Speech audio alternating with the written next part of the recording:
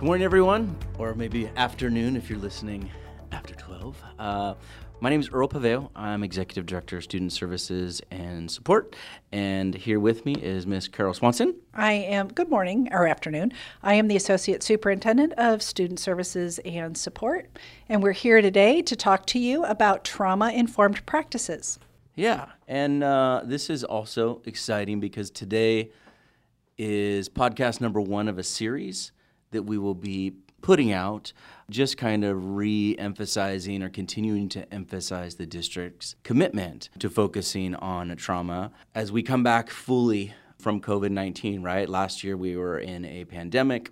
We're just coming out of it.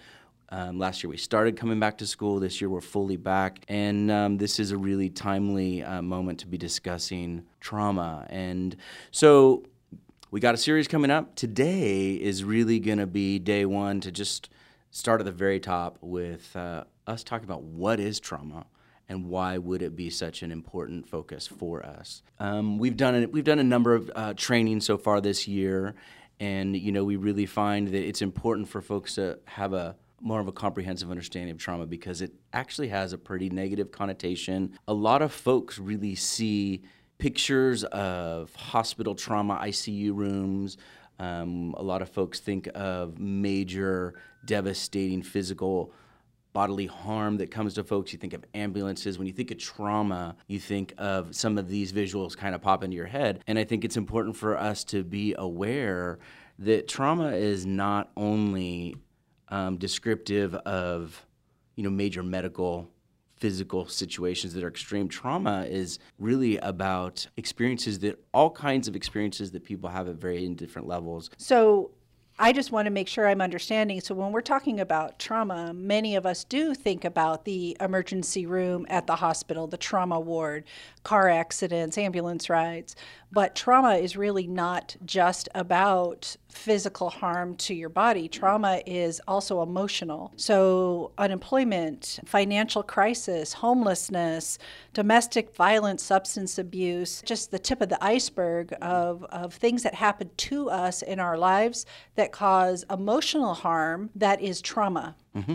Is that am I getting that definition correct? Things that happen to us, yes. Things that we observe can be traumatizing, right? You can be an observer of an event, of an interaction, and that could cause trauma. So, yeah, I think this initial discussion is just really about our preconceived notion of what trauma is, and I think we want to make sure that as we leave this podcast, trauma is on a major continuum, from the major life events like we talked about to observing other folks go through major life events that can traumatize you, observing domestic violence, even if you aren't a part of it, right? If you're seeing it, if you're in proximity, that is definitely something that could be traumatizing. And, we talk about illness can be traumatic. Well, whether it's you or somebody close to you. So then as we go through this podcast today, we'll talk a little bit more about the traumatic effects of COVID, for example, on our staff and on our potentially on our staff, our student body, on our families, as they navigate the changes that have happened in our environment and in our world. As students are listening to parents talk at the dinner table, all of those things and how they impact us. Yep. In our lives. Yeah. And those are potentially, for some, very traumatic situations. We were in a training just recently, and we acknowledged that over the last year, watching the news could be a traumatic experience, right? We have experienced we've had a bizarre experience of every night we watch this death toll that keeps rising with COVID. Trauma has been impacted to a much more degree, or trauma has been experienced, should we say. So, yeah, but it's definitely on a continuum, and we're talking about it. Go ahead before I jump to our next slide. No, I just think it's really important to make the distinction, because there is the question of what is trauma and why is trauma-informed practice, why is the district spending so much time and energy on trauma-informed practices? I mean, you started to talk about it earlier, and it is a commitment for our district this year, and one of those commitments is that every staff person, from the superintendent to every individual staff person at the district, at the school site, is expected to be trained in trauma-informed practices, which is a specific training. So Module 1 of trauma-informed practices is the expectation, because it is so incredibly important for all staff to understand trauma and what trauma is and how it impacts us, both emotionally, physically, behaviorally, at home and at work and in the community. So moving away from the idea that trauma is about that accident and the hospital room, and trauma is really about addressing what could be an emotional crisis. Yeah. And that's really where we're at right now, is helping. This podcast is about really understanding what is trauma, what is that emotional crisis that we are learning to deal with. So, if we got back to the definition of trauma, trauma is an event that overwhelms an individual's coping strategies, causing extreme emotional, psychological distress. And I think that that's really important for us to be aware of, right? So adults, we have learned how to take care of ourselves, most of us. We have ways of calming, we have ways of managing our stress. And, if we deal with stressful days, or if we have emotional challenges or crises, we know how to kind of help manage those things in terms of, we take care of ourselves. We are into wellness. We're into going out and doing hobbies. We're into exercise and such.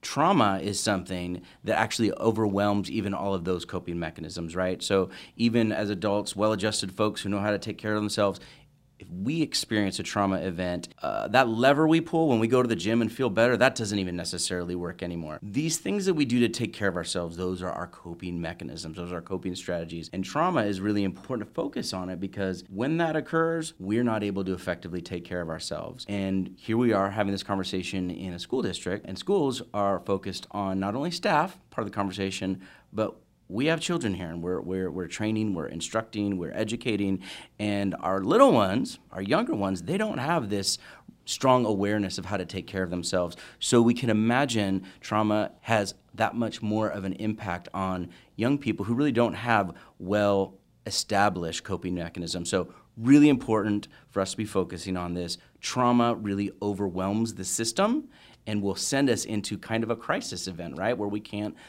struggle to manage. And that's where many of our kids are right now. You had said something to me last week. I thought it was in a single sentence, I thought it said it all. Trauma is a subjective response to an objective event. Yep. What did you mean by that? Explain that to people. I think that's really important. Well, an objective event is something that can be clearly broken down into words, clearly measured, clearly described, clearly understood.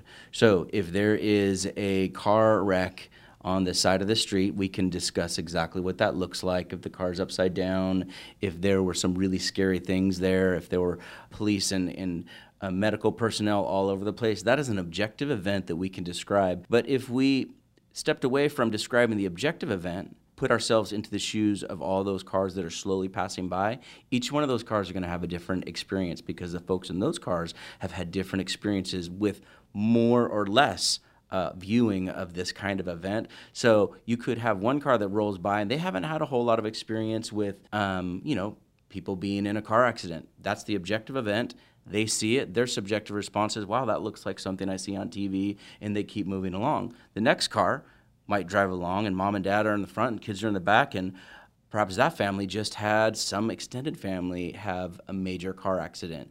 That second family that drove by could be extremely impacted and have that kind of re-triggering of that experience that they had in their family. So the car wreck is on the side of the road. That's the objective event. Everyone who views it has their own experience as they interact and pass by. Every one of our teachers and our staff on campus, whether they're teaching secretaries, our food services folks, they need to be aware that all of our kids are in a state that is much more complex than they've ever been in before, and they're not all at the same spot on that continuum because of that subjective response to what has occurred over the last year. Does that kind of... Yeah, it really did. Thank you. And again, we got to keep asking ourselves, why is it important to be focusing on this as a district? If we know that there are all these complexities going on the inside of our students, if we know emotionally and cognitively there's increased dysregulation and increased emotional distress due to the experiences they've had, if we're aware of that, then that should have an impact on the way we engage with our students, when the way we start our classroom up, and then when the way we correct students when, hey, this is what we're supposed to be doing, or when the way we observe even behavior when we see student A and student B engaging in some kind of interaction. Our appreciation for how complex that interaction could be, or our appreciation for what's beneath what's going on, might help us to slow down a little bit, might help us to be more curious as to why this interaction is happening. Because kids, they're growing and they're learning and they're making friends and they're making mistakes and they're trying to figure things out. And, I think that at some point we want to move from that whole self-talk because, as educators, we watch. And as educators, many of us might think to yourself, well, why did you do that? I think that the idea is that when we study trauma, when we study its impact, really acknowledge or understand that there could be a safety issue here. There could be some kind of issue that we need to ask more about. So we move from what's wrong with you, why did you do that, to what has happened over time. So we stay curious about the student's experience, and that helps us to inform us as to like how we want to engage with them in more of a healthy, I guess, safe, empathetic, thoughtful kind of way. So I think this would be a really good time to talk about COVID specifically and the emotional crisis some of our students and staff and families may be in as a result of COVID. It's really changing the thinking to, COVID as a traumatic event for some people. And I want to talk or have you talk a little bit about what that means. What could that look like with COVID being something that might trigger trauma for some? Well, I would say that, we all are very aware that COVID brought its own set of unique circumstances, right? So families have dealt with financial challenges and crisis. Families have dealt with unemployment before. Families have dealt with sickness before. But what is new is we have a lot of students who've had friends and family that they have been kind of isolated from. And so there is trauma that can occur when a kid says to themselves, I'm afraid when my loved one who is sick must be isolated from me away from the home, right? So all of a sudden, not only are we dealing with sickness, but now COVID brought in this layer of isolation. And we have students with all kinds of internal fears about, I'm afraid of not being there for my loved one who's in the hospital, who's in a really scary place right now. We have a number of students who have had family members who have passed, and they are, going through their homes, seeing memories or seeing features of the home that remind them of those family members that have passed under these conditions. There are students that we've always dealt with illness and a lot of these kind of traumatic events, but at this point, more students than ever have had to think to themselves, I think I'm afraid that I might get sick too. So these are all kinds of, these are a few of those unique features that COVID has brought on that kind of move into that conversation bubble of trauma. Trauma is nothing new.